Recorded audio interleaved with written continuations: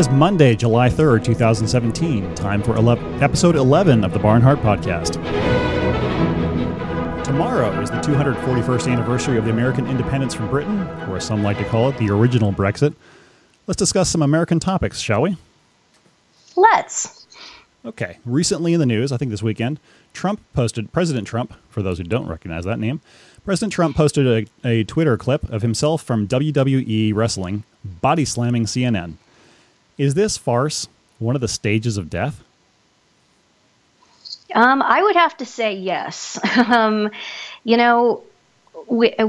with the reportage this week in the Catholic blogosphere about Cardinal Pell and, charges being brought against him for sexually assaulting boys. There's been a lot of discussion about the dynamics of tribalism and people who are just so locked into a binary, my team, the other team, anybody who's on my team must be beyond reproach and must be defended.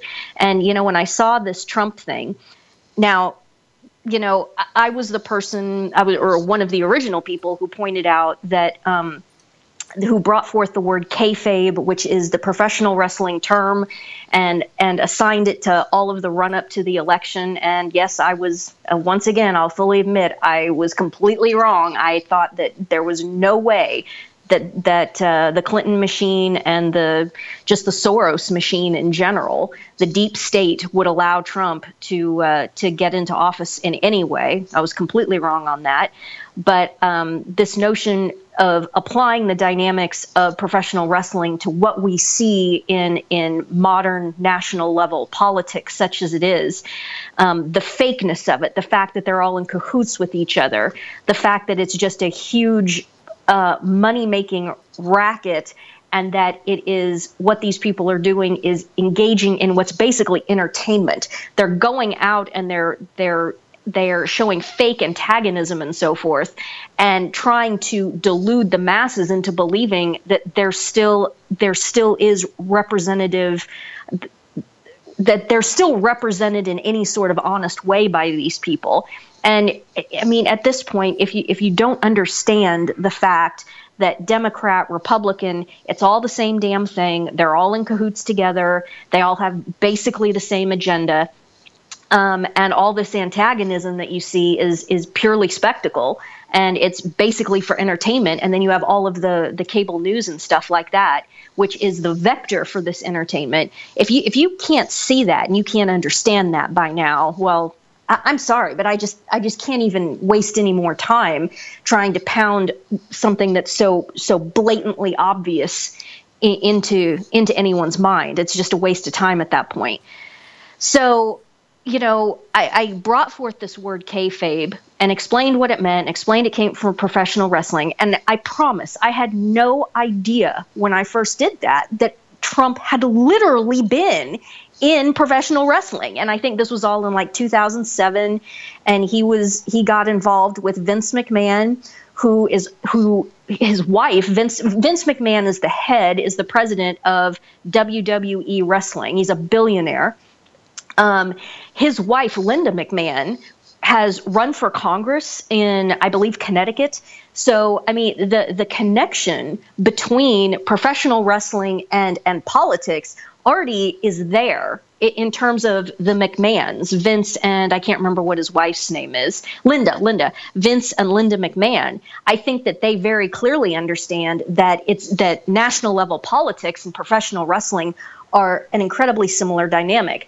I had no idea that Trump had been involved with these people and had been a character in a WWE WrestleMania story arc and all of this. And the first time I pulled up the video of Trump at, I think it was WrestleMania, body slamming, I think it's Vince McMahon himself that he body slams. My jaw was on the ground. I had no idea about this. And so, I posted this and it kind of got around and got into the consciousness a little bit, especially, in terms of what my audience is, if you want to call it alt-right, Tea Party-ish, whatever you want to call my audience, and obviously trad Catholics, and just showing people this and saying, look at what's going on here. Now, for the past 24, 36 hours, what's been the top headline on Drudge? Trump himself has now taken that clip of himself body slamming Vince McMahon from 10 years ago at WWE WrestleMania. He has had somebody Photoshop onto Vince McMahon's head a little CNN logo. And so it's what it now becomes is Trump, quote unquote, body slamming CNN. And he's posting this on Twitter. And when I first saw it, my first thought wasn't, oh, look, I'm vindicated, and look at now even Trump himself is embracing and acknowledging his professional wrestling activities and so forth. It wasn't even that. The first thing when I saw that came to my mind were the rows and rows and rows and rows of gravestones in these cemeteries in Europe, from World War I and World War II, all of the dead from Korea, all of the dead from Vietnam, all of those men who died for the United States of America. And to now have even Super Nerd opened the show by saying we're coming up on the 241st anniversary of American independence. I believe that America ceased to exist probably in 2008. And I think that history, decades or centuries hence will look back and say that America really lasted for about 232, 233 years. I think we are now very much in a post-American paradigm. But that's setting aside the people who believe that American independence stopped in 1913 with the creation of the Federal Reserve, which was just a form of colonization by European bankers. But we'll go on. Well said. And that's next week's episode of the Barnhart podcast. But well said, Super Nerd. I mean, these things will be debated for a very, very long time. But just as we're approaching the day of July 4th, and July 4th is so ingrained in an ethnic American's consciousness, just seeing the level of farce that this is all descended into, and that you have this man Trump who's doing things like this so utterly, completely devoid of any sense of dignity or decorum or class or gravitas. And there's people out there, I've already seen it, who are people who are on the right, super conservative, saying, yeah, go Trump, he's showing them, wow, this is fantastic. And I just shake my head, to critique Trump and to critique this just awful behavior and just dragging everything down into the literal gutter like this, dishonoring everything that's come before, dishonoring the entire notion of just government, turning the whole thing into a farce. When how many men have fought and died for the country which Trump, let's leave my thesis of 232 years behind. Let's just, for the sake of argument, say Trump is the chief executive of the extant United States of America. Can you not show any more respect or class than this? And show respect for the government which has waged war and that so many men have died for. And to make this critique of Trump is not to somehow say, well, I would prefer Hillary Clinton. This notion that people have of this binary choice that if you say anything against Trump, then that must mean you're a Hillary Clinton fan. Are you crazy? I'm one of the only people in the entire world who has openly, repeatedly, in writing and verbally on the internet, openly called for the arrest, trial for crimes against peace and crimes against humanity and of Hillary Clinton and Bill Clinton, and upon conviction, they should be offered the sacraments and then put against a wall and shot. They should be executed.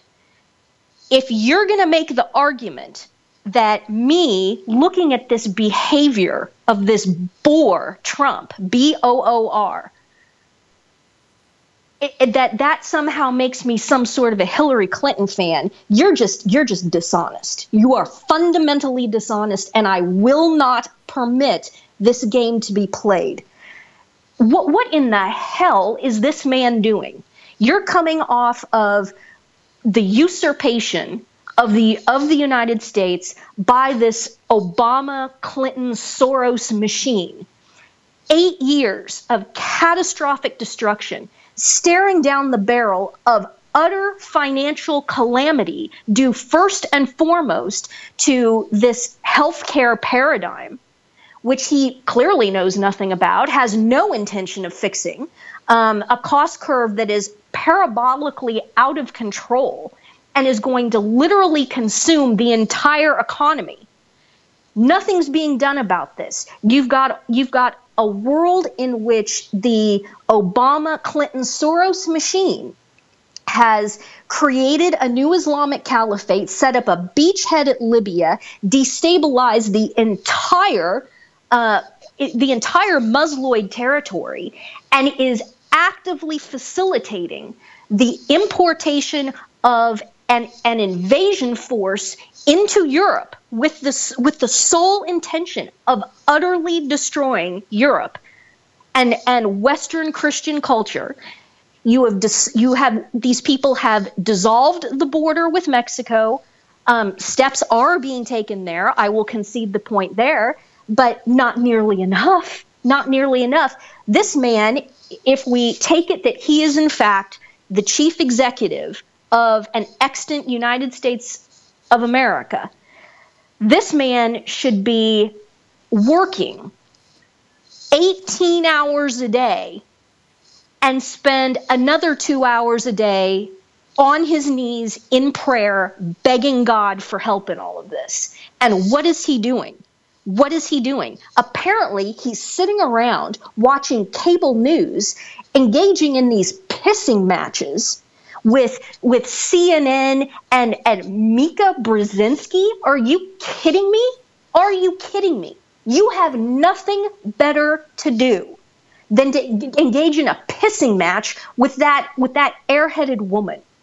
This is incomprehensible. And you know what's good for the goose is good for the gander. I made the point that Obama, during his whole tenure, Obama was a puppet.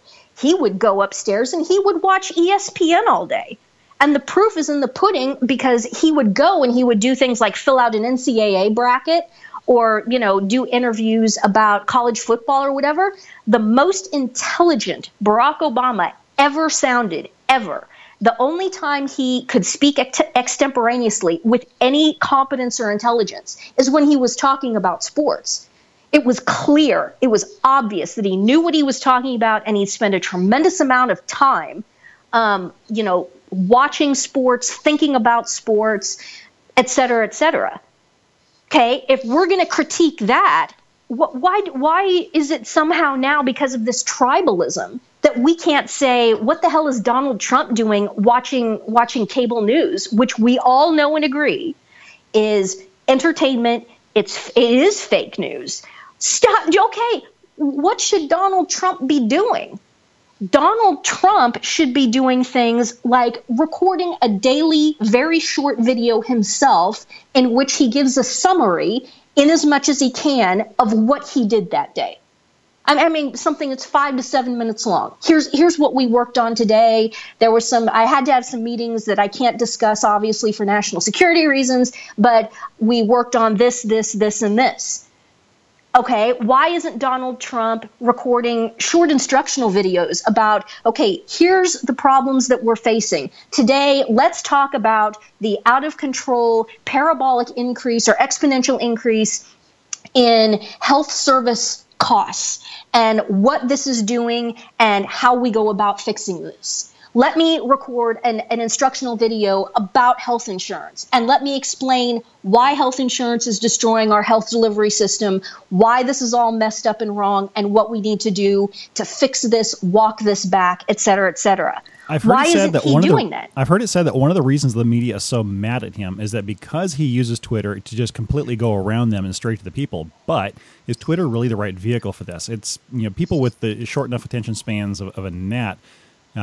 That's about what Twitter is for. 140 characters. No, right, exactly. 140 characters. Even if you're doing multiple tweets in 6, it doesn't work. All it is it's a narcissistic platform for basically people to try to be snarky and engage in just useless pissing matches. There's no intelligent exchange of ideas going on a platform where you're limited to 140 characters. This is absolutely ridiculous. If he really wanted to cut the media out of it and go straight to the American people, tweet that you just released a video or a blog essay. The media is not going to get in the way of that either. And you can lay out fully cogent, explained, rational articles and sidestep the media filter that way. Yeah, absolutely. And I think I've discussed this. I don't know if I've ever discussed this on a podcast, but I've discussed it before.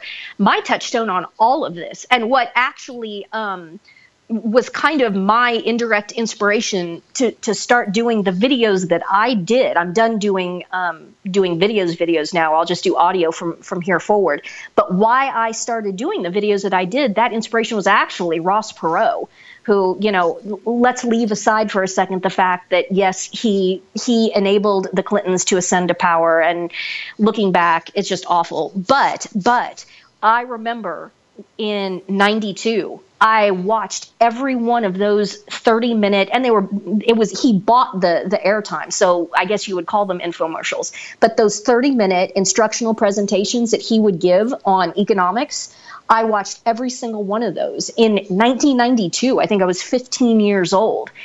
They were understandable, they were helpful, they were informative, they were intelligent. And why in the world? Now he was using physical charts mounted on big pieces of cardboard, basically, and he would flip down to each chart. Yeah.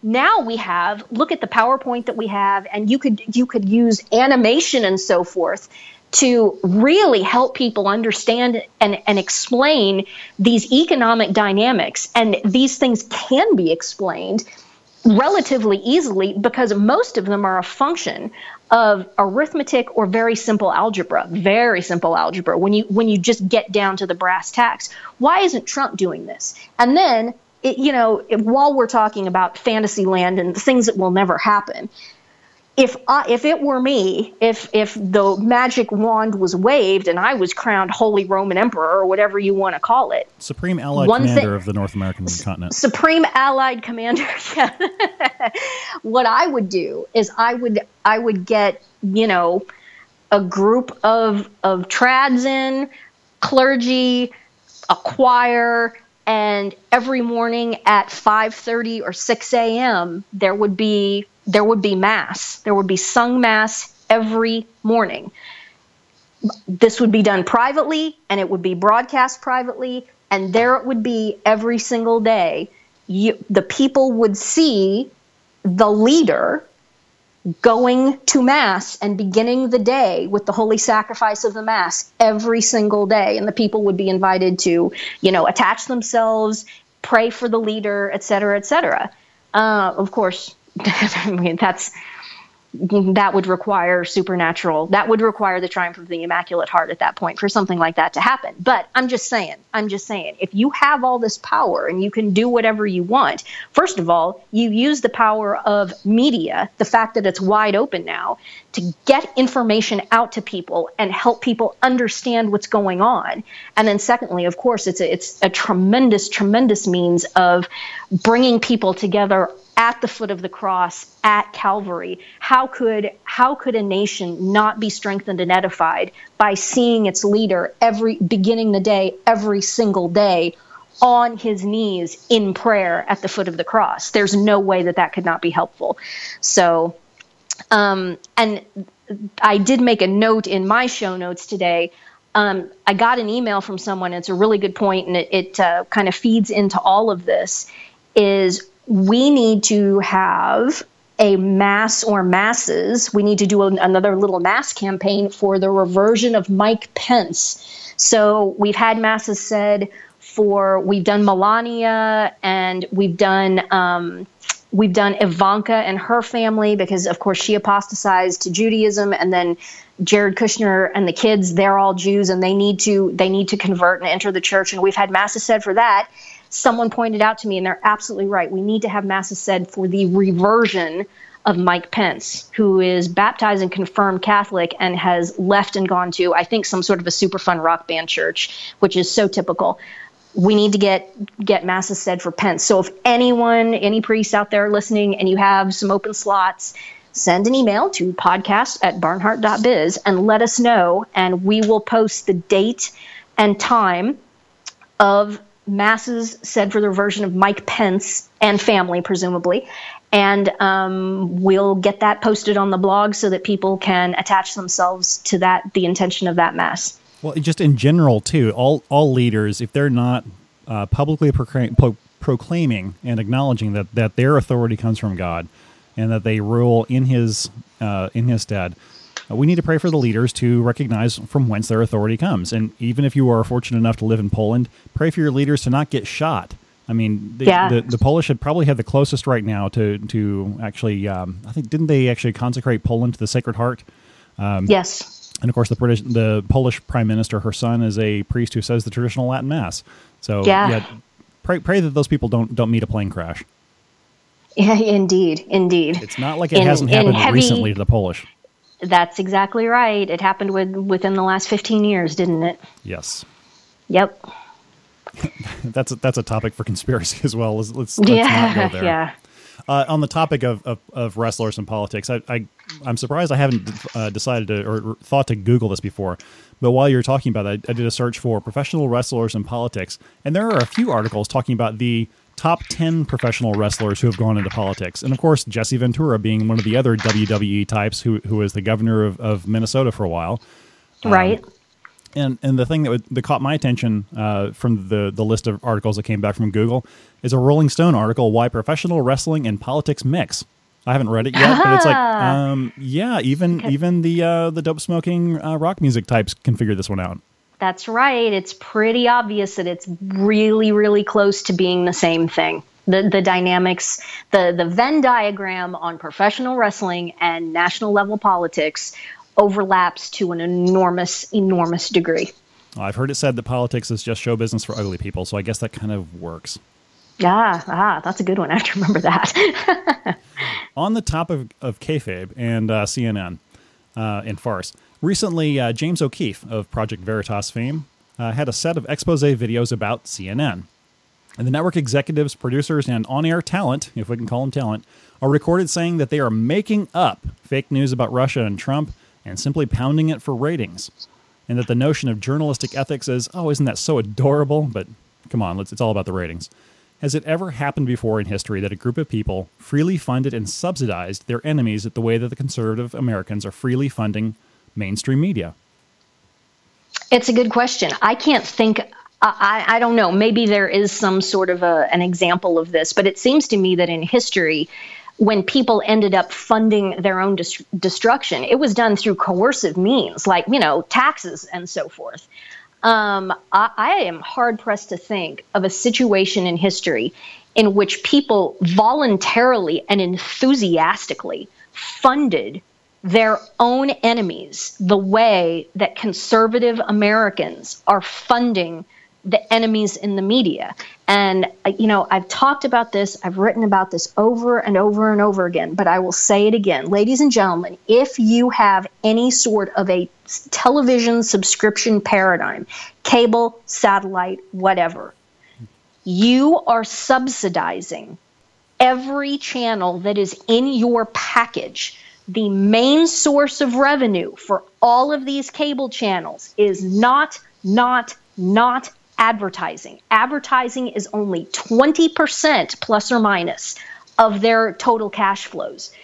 The 80% of their revenues are coming from the subscription revenues from the cable companies and from the satellite companies. Every channel that is in the package that you subscribe to, even if you block it, even if you never, ever, ever watch it, you are paying for it. You are paying the salaries of these people at CNN. You are paying for the salaries of Rachel Maddow and MSNBC and Al Sharpton and all of these people. You are paying for that. You can't just say, well, I never watch it and I boycott and I don't buy from any of the people that advertise. Oh, give me a break. Give me a break. Of course you do. Of course you. Why? You don't buy anything from Johnson & Johnson ever. You don't buy anything from General Foods ever. You don't buy anything that's produced by the Coca-Cola company ever. Give me a break. Of course you do. You can't get away from these brands. Some of these brands are so massive that you simply almost can't function in the United States anymore without buying something that's produced by these companies. Oh no, I'm doing a boycott. Yeah, even if you do, how long does it last? A few weeks, maybe a couple months, 3 months, and then it just kind of falls to the wayside. No, I'm sorry. It isn't even a valid argument. If you're paying for cable, if you're paying for satellite, you are directly paying for all of these. You're paying for the gay channel. You're paying for MTV. You're paying for VH1. You're paying for all of this crap directly. You are directly subsidizing all of this, and you can't get away from it.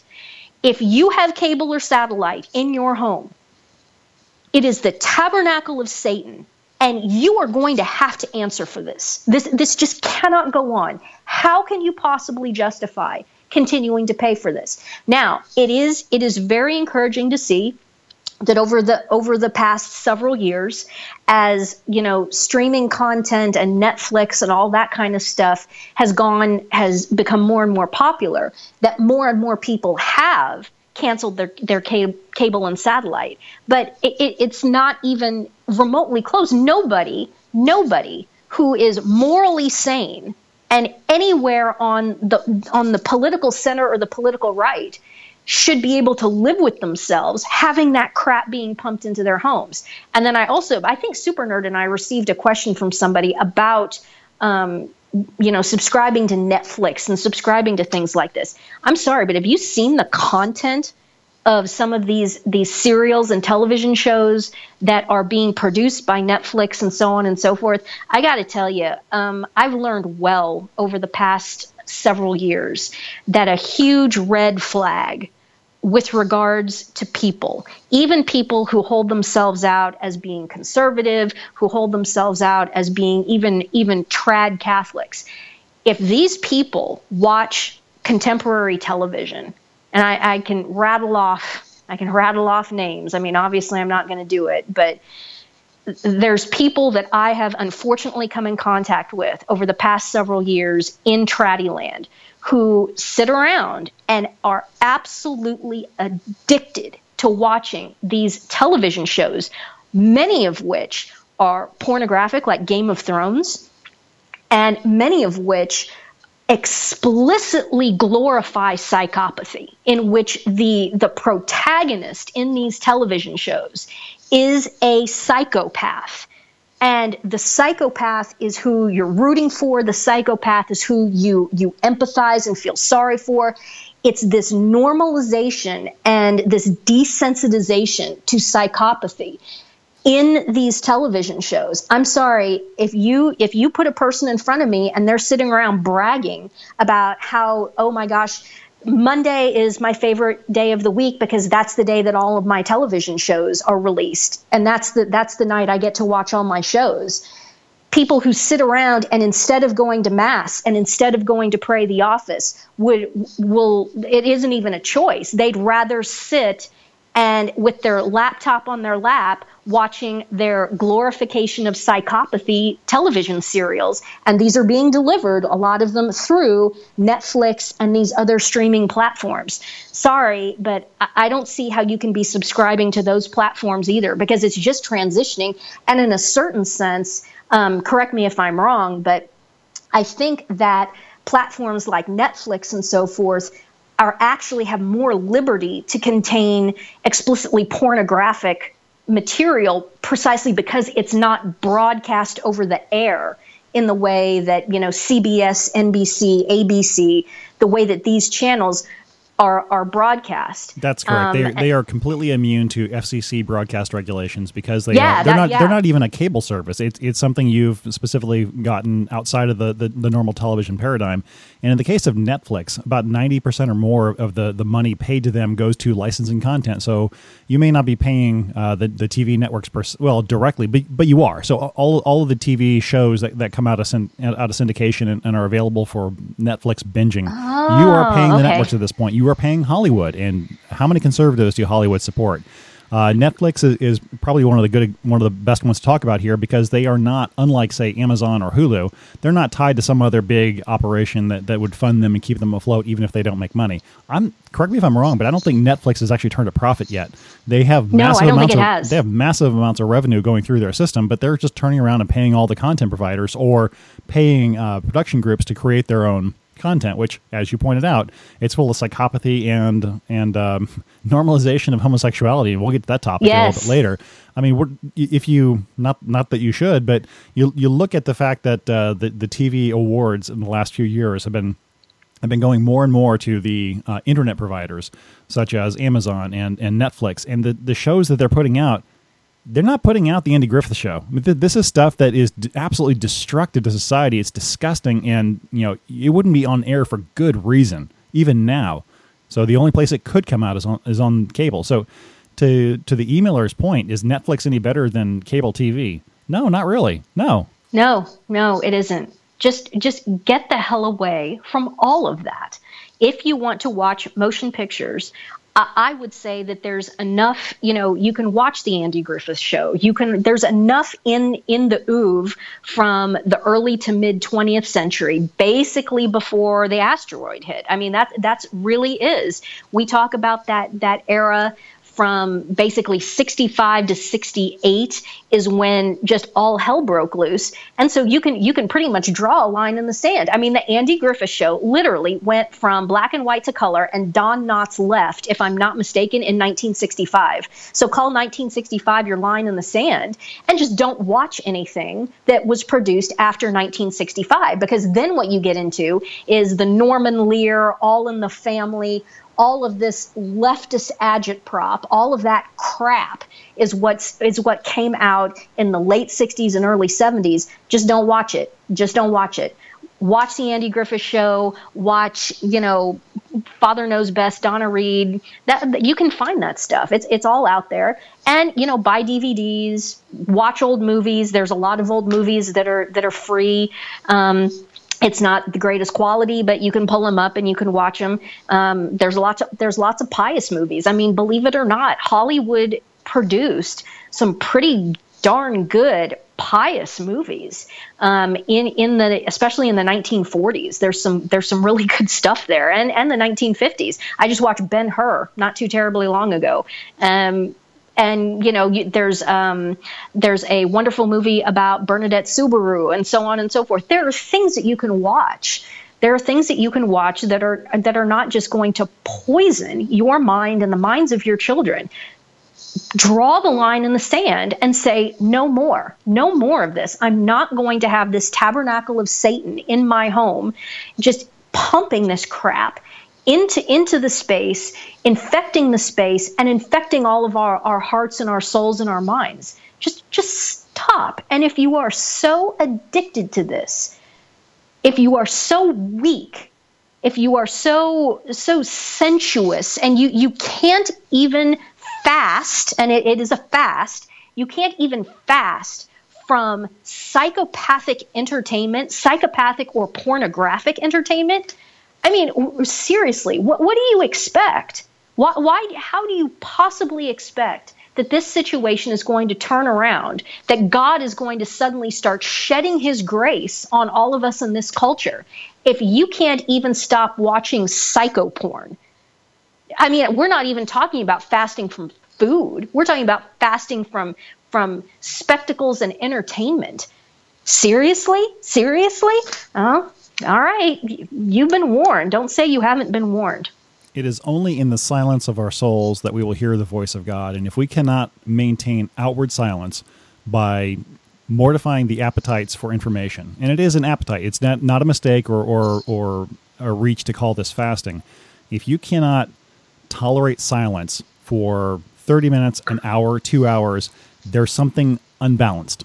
And certainly our modern society, and I fall victim to this a lot as well, it doesn't matter what medium it is, it's like the worst thing you can do is be silent and not consuming something, whether it's audio, whether it's visual, whether it's reading, because they're not publishing good stuff to read anymore. No. I believe you wrote something on your blog a long time ago about this, but the necessity to just be silent every once in a while and let your mind review, just from not even from a spiritual perspective, just from a pure intellectual perspective. Silence is necessary every once in a while just to process the things you've brought into your mind, to allow your mind to start making connections between information, but also from the spiritual aspect. God's not going to shout at you. If you are drowning him out, eternity is not going to be very fun for you. You have to be silent in order to hear the voice of God, to be pliant to his advice, to the movements of the Spirit. I have to chuckle.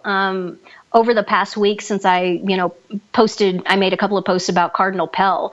I was on some blog. I can't remember which one it was, but there was a comment, and some woman had written that, I listened to that Ann Barnhart on her podcast, and there just wasn't a moment of silence. She kept talking and talking and talking the whole time, and she needs to learn how to be silent and so on and so forth. And I had to chuckle because, Super Nerd and I setting up this podcast and then hitting the record button and sitting here in silence kind of would defeat the purpose and not work so well. The other reason that made me laugh is because I'm now basically to the point where this hour and change per week that I am sitting here speaking in the podcast with Super Nerd, this is pretty much the only speaking that I do anymore, aside from just very, very superficial, when you go into a grocery store and you say hello to the checkout lady or whatever it is, very, very superficial. I don't hardly speak at all anymore because it's just my life right now is, stay at home, go to mass, go pray, walk around, not really socializing too terribly much because there really aren't many people left for me to socialize with anymore. And that's by my free choice. So this hour a week is pretty much the only time that I'm certainly speaking in any sort of depth. And so when I saw that comment from that lady, that just, it made me chuckle, but it's absolutely true about silence and how incredibly important it is.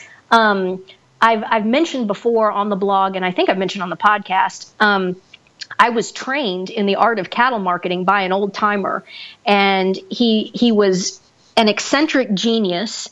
He was an atheist, but it's one of those situations where, when truth comes, you have to look beyond sometimes the vector of where the statement of truth is coming from and realize that all truth comes from the Holy Ghost. And this man was instrumental in getting me to finally cross that last hurdle and convert to Catholicism. And it was actually, my last hurdle was in fact the Petrine primacy, as ironic as that seems now in retrospect, but it's absolutely true. And he explained that to me indirectly in the context of how to run a feed yard. And the punchline that he gave was, look, when you ever have a group of people getting together to do anything, somebody has to be in charge. And that was it for me. It's like, oh, well, of course, that's absolutely right. If no one person is in charge, if there's no central point of leadership where the buck stops and everyone can turn to, then a given paradigm will eventually devolve into chaos. And that is actually what, even though he had no idea, and we were not discussing Catholicism or the church in any way, it was that simple statement of truth that made me understand the Petrine primacy. Another thing that he said, and he was really big on, and again, this is all before my conversion, is that he was really insistent upon the importance and necessity of silence, and that he would say often that some of his favorite times in his life were, for example, when he was driving enormous long distances, and you would never ever turn the radio on, because he said that time driving in a car in silence was some of the most productive thinking time that he had. Another example that I can give of this in my life, some of the most productive time outside of being in silence, praying inside of a church or before the Blessed Sacrament exposed or whatever, aside from obviously that silence, the silence in life of when you're in the shower. I mean, I've had so many ideas and moments of understanding and putting two and two together and understanding concepts in that silence. I mean, there's a white noise of the water in the shower, obviously, but it's a form of silence where you're just there in the shower by yourself. You're doing something, like with driving, you're doing something. So whatever side of your brain it is that just simple activities, repetitive activities, it occupies that side of your brain. And then the creative thinking side of your brain is in a sense liberated to think about things. And think about, business paradigms, thinking about anything, but especially when you then start thinking about religious concepts and thinking about God and thinking about how these things relate and how these things relate to your own life and so forth. You don't just think about these things when you're in the church praying the rosary or at Mass and there's the period of silence in Mass. These periods of silence are extremely salutary and very important. And it seems to me that the enemy, using media especially, is doing everything he can to deprive everyone of silence all the time. You have to have the TV on. You have to have some sort of distraction. It seems like people today, post-Christian, post-Western people, the worst possible thing for them is just sitting in silence with somebody. I've been around people for whom, even if you get to the point where you're friends with someone, it seems like they just can't stand to be sitting with someone in silence, that it makes them extremely uncomfortable. And that's really sad. Silence is very, very important. And I think that's just one more benefit of getting all these media paradigms just completely out of your life. It isn't just the fact that you're subsidizing a satanic plot to destroy your soul, the souls of your children, and this entire civilization. Just it's a plot to deprive us all of silence, it seems to me. And if you try to do, if you ever have the chance to try to do a multiple day silent retreat, what you'll find out is that the first day or two is essentially withdrawal. And eventually you'll hit the curve where you've done enough psychological and spiritual detoxification that all of a sudden silence makes sense. And the last 3 or 4, if it's a 5-day or a 6-day retreat, the last 3 or 4 days fly right by, and you begin to dread the end of it because you're going to have to go back to the world and have to be dealing with all of the constant interruptions and chaos, as opposed to just being able to quietly contemplate God.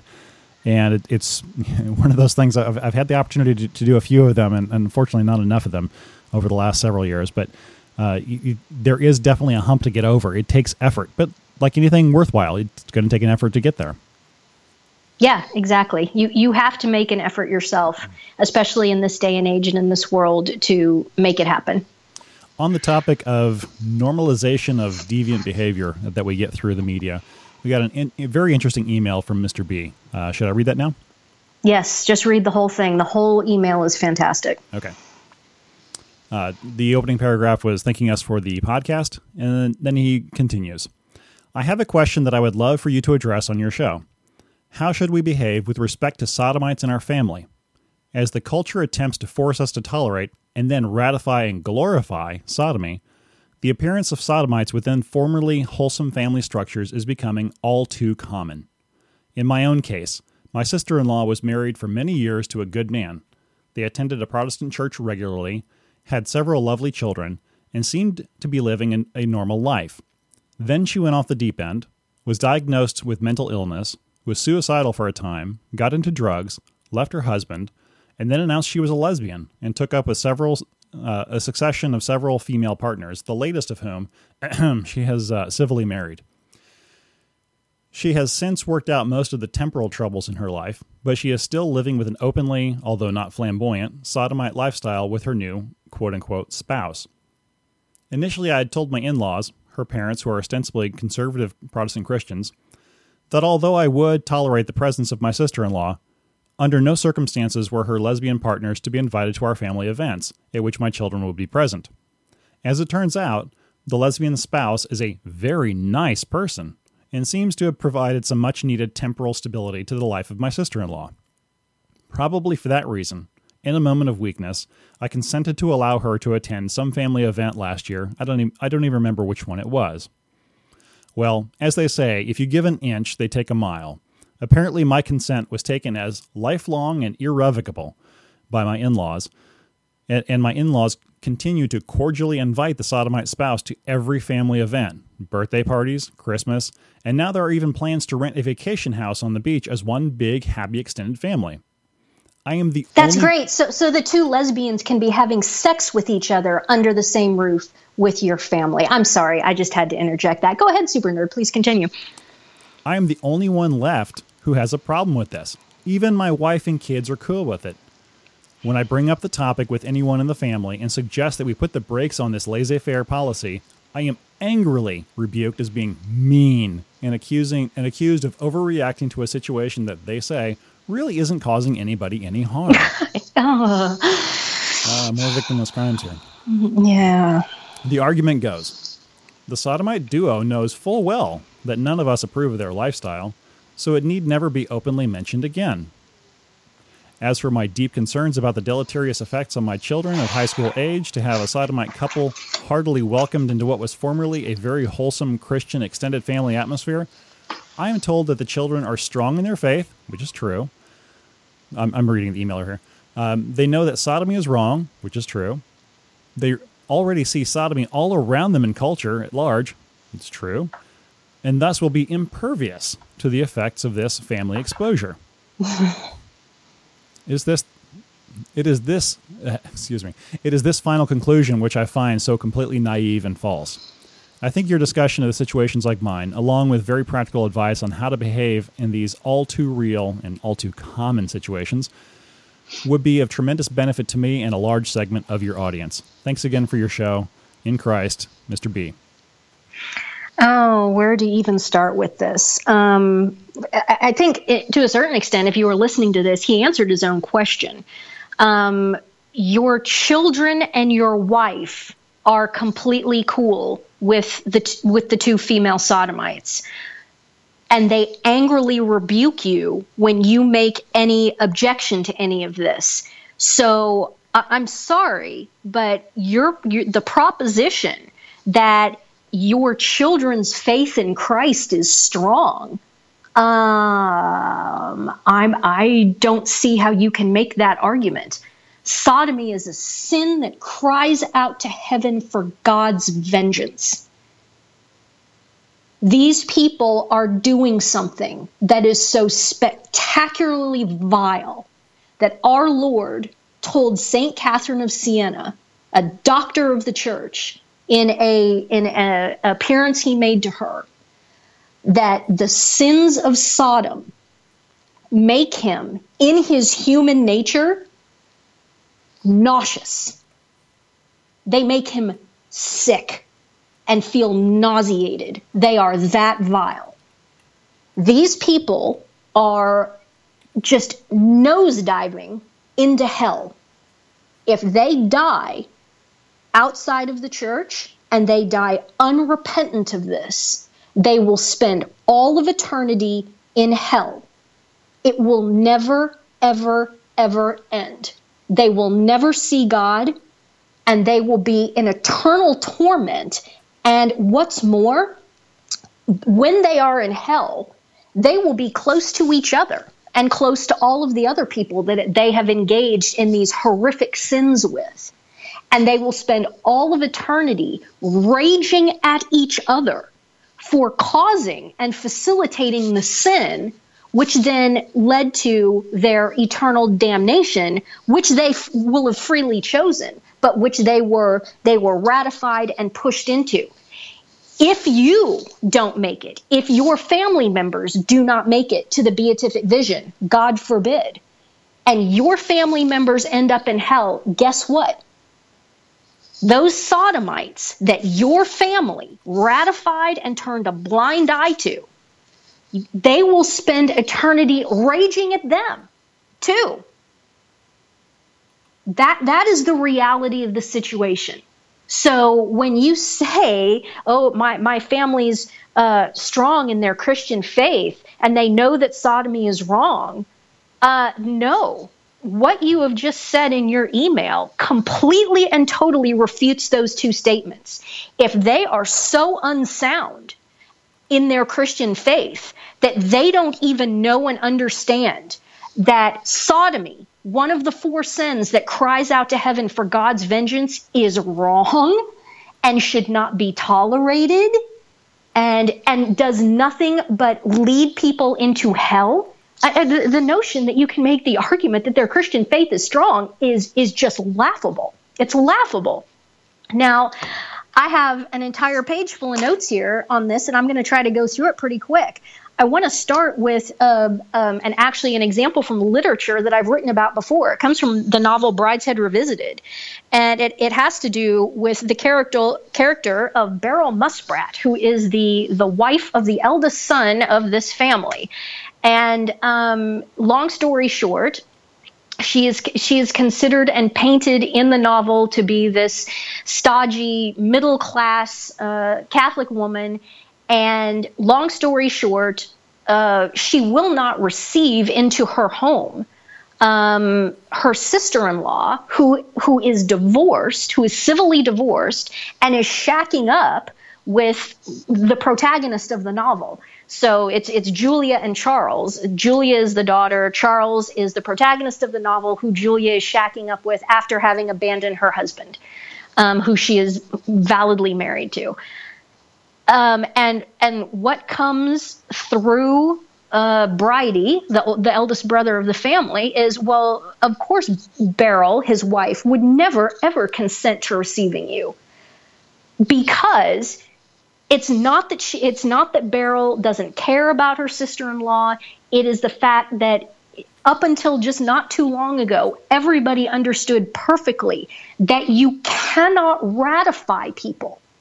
You cannot give your assent by silence or your assent by even receiving people into your home who are committing terrible, grave sins against the Sixth Commandment. In the case of Brideshead Revisited, Julia and Charles are committing adultery and fornication.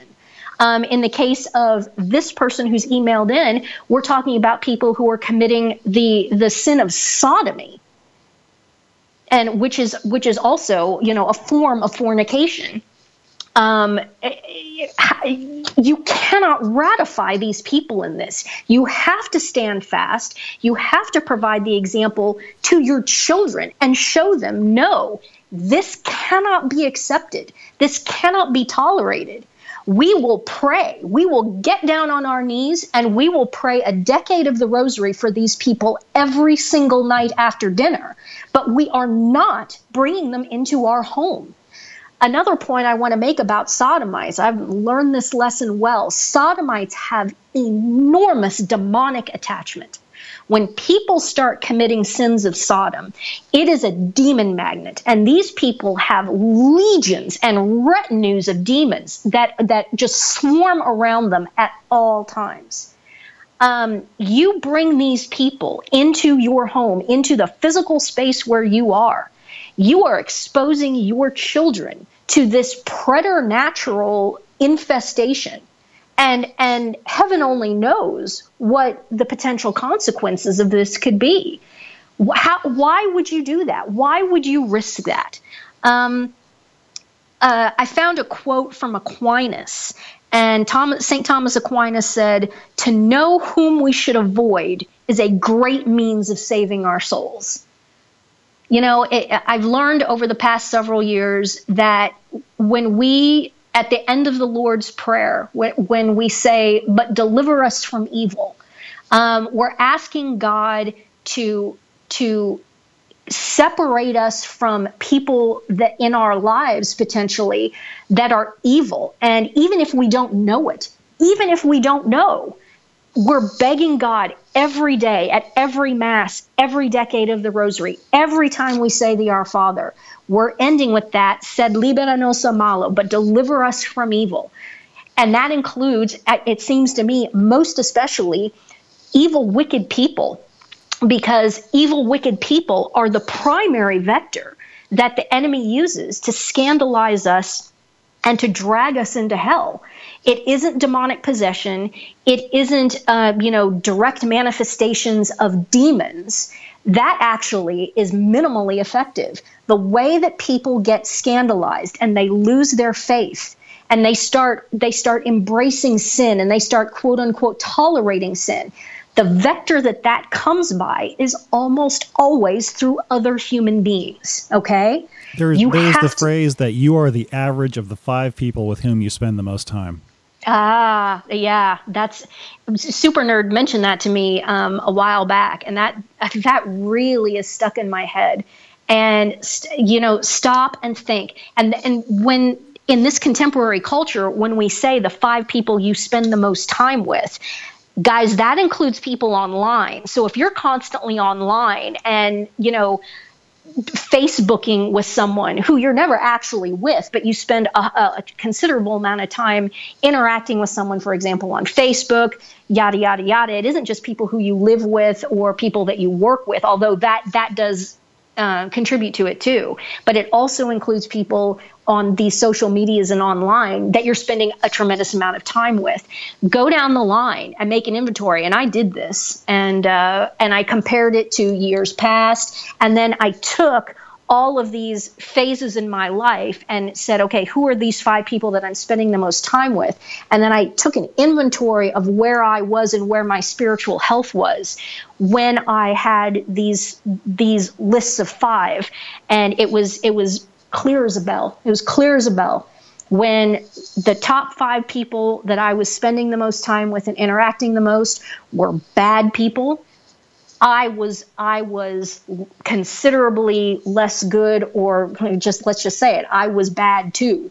And then as company improved, then I would improve spiritually. And then when it would go back down the other side, and unbeknownst to me, but it was true, that there were sodomites around me, even though I didn't know it. Okay, spiritual health went back down in the gutter. And then when I cut ties once I found out people were sodomites and I cut ties, I came back up out of it. And hopefully now, I please God that I'm back on the upward slope, and I'm hopefully, they say you're either moving towards God or away from God. There's basically no sideways, because sideways is backwards. So please God, I hope I'm moving more towards God now and not moving away from God. But if you take these inventories of these 5 people that you spend the most time with, you can see very, very clearly, how this affects you and your spiritual life. Another point that I have here in my notes is that, guys, silence equals assent. Silence equals assent. This business of effeminately turning a blind eye to this stuff and telling yourself, well, I'm just going to be Switzerland. I'm going to remain neutral. I'm just not going to start anything. No, I'm sorry. You're kidding yourself. Silence equals assent. Another quote, and I think this is Aquinas too: if we wish to know a man's moral habits, look at his friends. Look at his friends. And if you're turning a blind eye to friends, family members, associates who are sodomites, who are in mortal sin of any kind. And what's so sad now is that it isn't just a question of sodomy anymore. It's people who are committing adultery because they're on their 2nd or 3rd, quote unquote, marriage. People who have gotten divorced, which means that spouses have abandoned each other and now they're dating again and have a girlfriend. I'm sorry, no, that's adultery. That person is married. They're married. And you cannot be dating someone else when you're married. Divorce is a fiction. That's what this entire war in the Vatican is about. Sister Lucia said it. The final battle will be on the topic of marriage and the family. That's why Bergoglio and all of these evil sodomite Freemason wretches are going after this. Okay, and we're just slouching towards Gomorrah, saying, well, everybody's divorced. There's nothing I can do about it. I'm not going to say anything to my brother because, whatever. I'm just being hypothetical there. I can't say anything to my brother because he's divorced and he's dating this chick. I mean, I really can't say anything. Silence equals assent, and you will answer for it. If you look at the foundations of Protestantism, that all started over the topic of marriage as well, especially in the British world. That King Henry VIII wanted to put away his wife and have another one. Rome said no. He made his own church. And there were elements of that within the German Protestant movement as well. Well, certainly, and with Luther being first and foremost among them, Luther was a priest monk who was having sex with a nun, Katharina von Bora. The entire roots of the entire Lutheran revolt is the fact that Luther, a priest, wanted to have sex. That's all of it. All of it revolves around that, okay?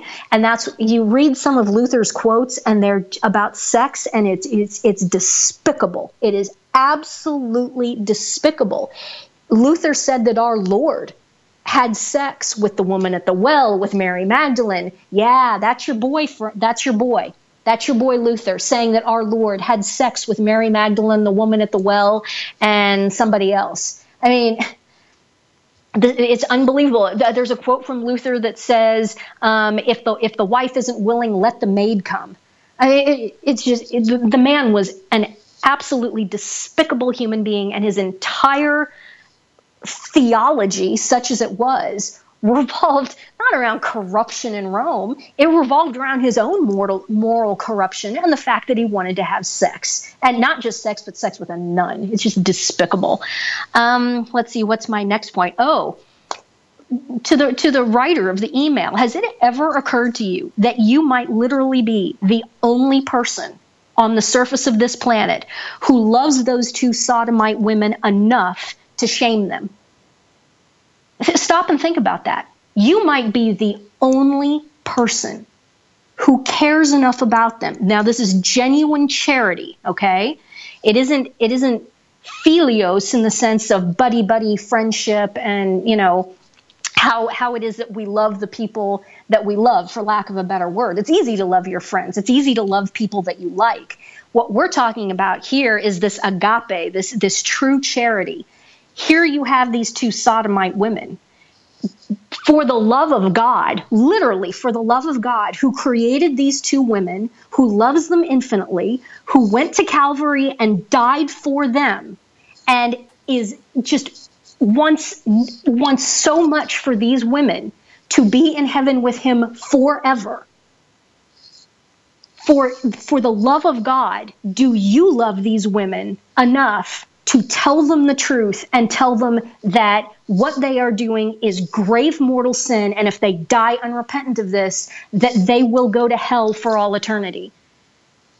Apparently, nobody else loves them enough to tell them this. They certainly don't love each other in any realistic way, because they're engaging in these acts with each other. They're murdering each other every single day. And this all goes back, obviously, to diabolical narcissism, because as we've isolated with our research on diabolical narcissism, that is the condition from which all sexual perversion springs. Diabolical narcissism is the free choice to not love. Okay? And so what these women are doing is they don't love each other. They have objectified each other. They provide presumably some sort of physical, sensual pleasure for each other.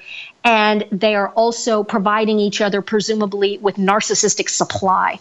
That is not love on any level. In fact, it is a manifestation of contempt and hatred and the objectification of the other person. How will these sodomites ever correct if no one ever confronts or shames them in any way? How do we expect any of these people to turn their back on their despicable sins unless they are shamed and corrected. If we keep going on like this and turning a blind eye to this and not saying anything, not shunning them from company, not making it clear that as long as they are wallowing in this grave, horrific sin, that they are not welcome to come around and be in decent Christian company. I'm fascinated. How do you expect these people to self-correct? What is going to be the impetus for that? What is going to be the impetus for that? If there's no concrete consequence out there in the world for them freely choosing to engage in these horrific sins. I mean, obviously, we've taken the criminal penalty off the table, and this is why sodomy should be recriminalized. It is a mercy to people. It's something that gets people to stop doing this. Stop killing yourself. Stop sending yourself to hell. It's medicinal. It's salutary. It is good for the person. And another really important point is, quote unquote, good people. Now, nobody is good. I mean, that's a different topic. But just for the sake of simple argument, let's use the term good people, okay? Good people who associate with bad people potentially draw other good people into the same web by, quote unquote, recommending the bad. This is why it is extremely important that if you are a person who is genuinely trying to be good, to love God, to love and follow his law, you cannot associate with bad people. And if you discover that you're associating with bad people, you have to extract yourself from that situation as soon as possible. Because if you are trying to be a good person, let's put it that way, what that tends to do is good people tend to attract other good people. Bad people tend to attract other bad people. That's why, fags and psychopathic women, they tend to clump together. And if you know a bad woman, in this day and age, in post-Christian, post-Western society, bad women will oftentimes end up being surrounded by a circle of faggots because bad people flock together. If you are a good person and you are associating with bad people, and this comes actually from one of the sermons of St. Alphonsus Liguori, which I cannot recommend enough. I mean, the sermons of St. Alphonsus should be mandatory reading.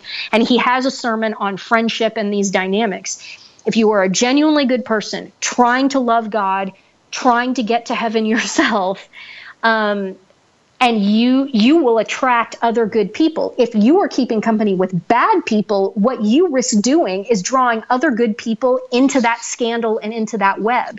So maybe you might survive it, but what about this other person who is a good person that you attracted into this circle who then didn't survive it and fell into this bad life of immorality and so forth, but their initial attraction into that was the fact that you were there. And they said, well, here's a good person. I like that person. This person seems to be good. Oh, but then by association, here are all these, for example, sodomites or just bad psychopathic people. No, you have to get away from these people, and you cannot associate with them. You have to abstain from familiar intercourse. You can't be voluntarily socializing with these people. You can't be inviting them into your home. You can't be attending social functions where you are both present. I'm sorry, but you have to draw the line, especially where there are children involved. It's better to be alone. It is better to be alone than to associate with bad people and be in the company of bad people. No socializing with bad people. And the proof text of this, it's very simple. It's Matthew 10. Just go read Matthew 10, and let me pull it up. It's beginning at about verse 34, and I'm reading from the Douay Rheims here. Our Lord says, "Do not think that I came to send peace upon the earth. I came not to send peace, but the sword. For I came to set a man at variance against his father, and the daughter against her mother, and the daughter-in-law against her mother-in-law. And a man's enemies shall be they of his own household. He that loveth father or mother more than me is not worthy of me. And he that loveth son or daughter more than me is not worthy of me. And he that taketh not up his cross and followeth me is not worthy of me. Okay, this is so important. God is first. The first commandment is not a joke. God is before family. God is before spouses. God is even before your children. And the reason why this works is because if you put God first, then everything that flows out of that, with respect to all of your other family members, will be right ordered. Okay, you're not, if you put God first, you're not, I promise you, you are never going to hurt your spouse because of this. You are never going to hurt your children because of this, okay? You have to put God first. Sadly in life, it comes to pass, such as we're seeing in this situation, where because of fallen human nature and because of the post-Christian calamity that we find ourselves in these dark days, you are going to have members of your family that this dynamic is going to have to come into play with, and you're going to have to make the decision. What is first? Is it appeasing my family members, or is it God? If you do not pick God, go back and read what I just read. I mean, you are not worthy of me. That's what he says. You're not going to make it. What you're essentially doing is you're committing idolatry, and you're worshiping other human beings, even if they are your parents, your siblings, or your own children. You are worshiping them and not worshiping God. God has to be first. And if you do this, then everything that flows out of that will be right ordered. And all of your relationships with your family members will be right ordered in that sense. And if that means that you're going to have to cut yourself off from some of these people, then you're going to have to cut yourself off from some of these people. You have to get yourself to heaven first and foremost. You have to make sure that you do not freely choose to reject God, and you have been given custody by God of your children, of these little people. You will be held directly responsible for your children and for their spiritual well-being if you put appeasing a bunch of sodomites that are in your family over the spiritual well-being of your children. And remember what the stakes are there. The stakes are eternity in heaven or eternity in hell. You will answer for that, and your blood will be on their hands. And so those are the last of my notes. Super Nerd, can you think of anything that you want to toss in here? Well, you brought up the book Brideshead Revisited and the shaming that Beryl does of Julia. And in the conclusion of that book, that was it shocked Julia. It made her angry. It made her upset. But ultimately, it convinced her to realize what she was doing that was wrong. And exactly. It turns out to be that Beryl was the only person who loved Julia enough to point out, hey, you need to correct your life. And at the end of the book, she does. I'm sorry to spoil it, but hey, by the way, if you need a decent distraction while you're detoxing from all the noise, that's a good book to read. It's a good book to read. There's some caveats that go along with it. I'm getting ready to write. I'm preparing to write another piece about Brideshead. Brideshead has done quite a lot of damage, especially in Europe, and and especially in the UK. Wah was a sodomite, and there's aspects of Brideshead that really come off as an apologia for his years of active sodomy when he was at university and so forth. It's done, and Brideshead has done a lot of damage. But I wrote a piece a few years ago, and I made the point exactly what Super Nerd just made, that in fact, I think I titled it "Beryl Muspratt is the true heroine of Brideshead Revisited." And I had people telling me, no, Lady Marchmain, she was the true heroine, blah, blah, blah. And I'm sorry, but I just have to disagree with that, because Lady Marchmain, by the way, was the mother of this family. Lady Marchmain subsidized her son in his life of sodomy. The way that she dealt with these things was presumably, again, to turn a blind eye, and to turn a blind eye to also the goings-on of her daughter and so forth. I really don't see how you can argue that Lady Marchmain was the heroine. It was Beryl Muspratt, this dumpy middle-class woman, as Waugh paints her, who is the one who stood up and planted that seed in Julia's mind that then bore fruit years later. And that's the other thing you have to remember about dynamics like this. Okay, let's say that our reader who sent in that email, that he lays down the law, and he tells these sodomite women, I'm sorry, but we can no longer socialize with you. Here's why. Let me explain this to you. And he basically preaches the gospel of Jesus Christ to them. It is almost certain that he is not going to get any positive response from these women. And he's probably not going to get positive response also from his family. You cannot be operating with the expectation of instantaneous results on these things. What you are looking to do is you are looking to plant the seeds of the gospel in these people's minds. And it may take decades, and these people might not repent of this until they're literally dying. And that could be many decades from now. God plays long ball.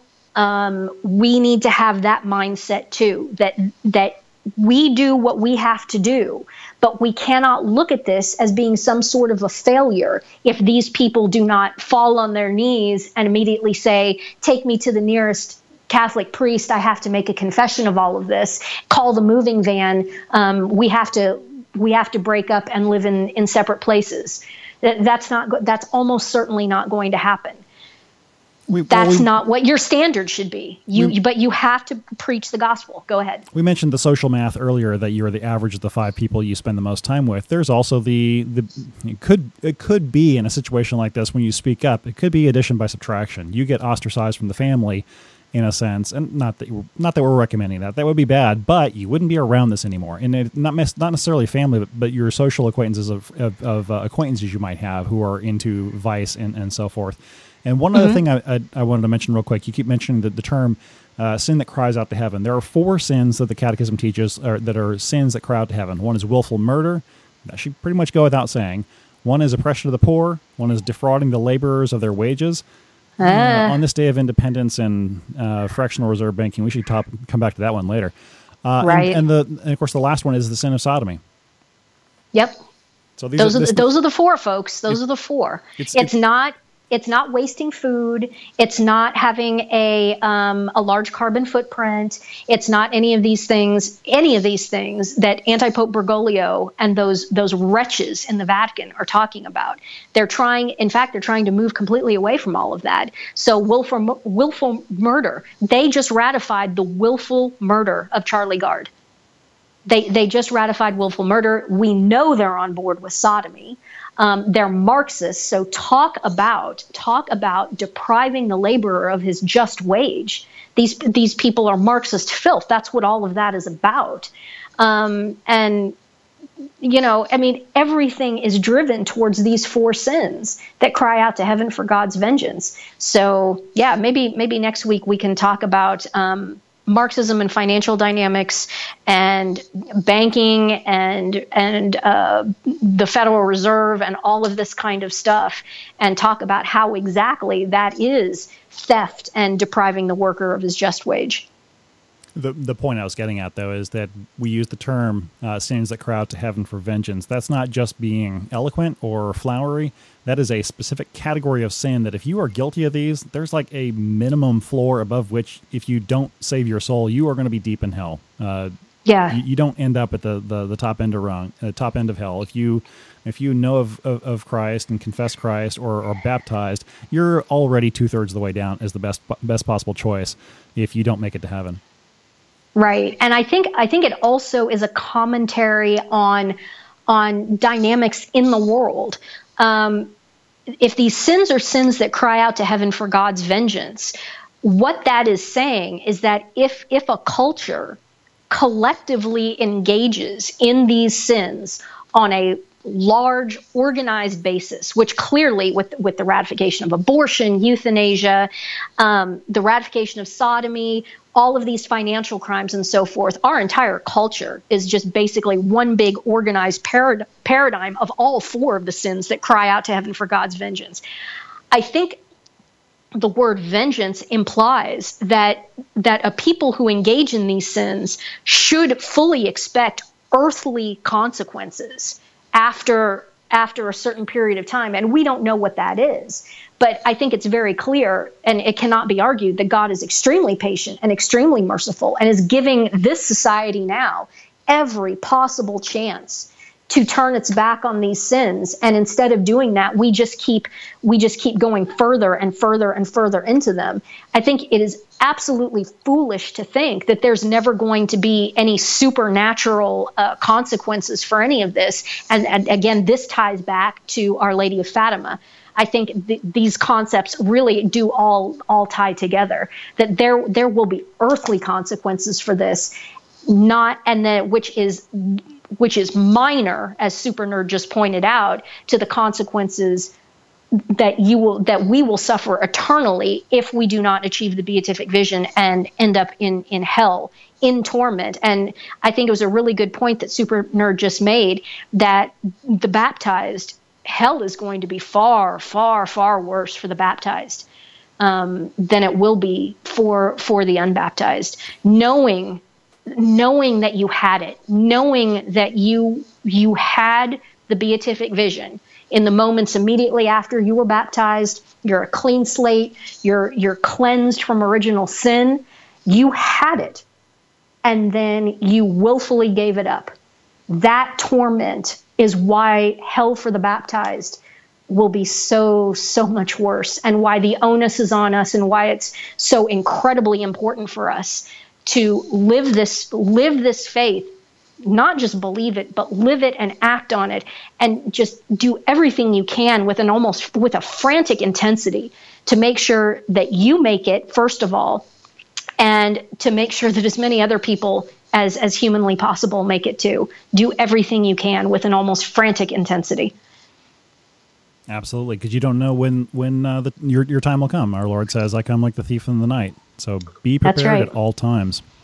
Yep, stay confessed, folks. Stay confessed and fast and pray. Absolutely. Well, Super Nerd, I think that's probably a show. What do you think? I can go for another hour. You good? Well, let's do it next week. All right. Until next week, I am Super Nerd. Oh, thank you all so much. God bless. Have a good week.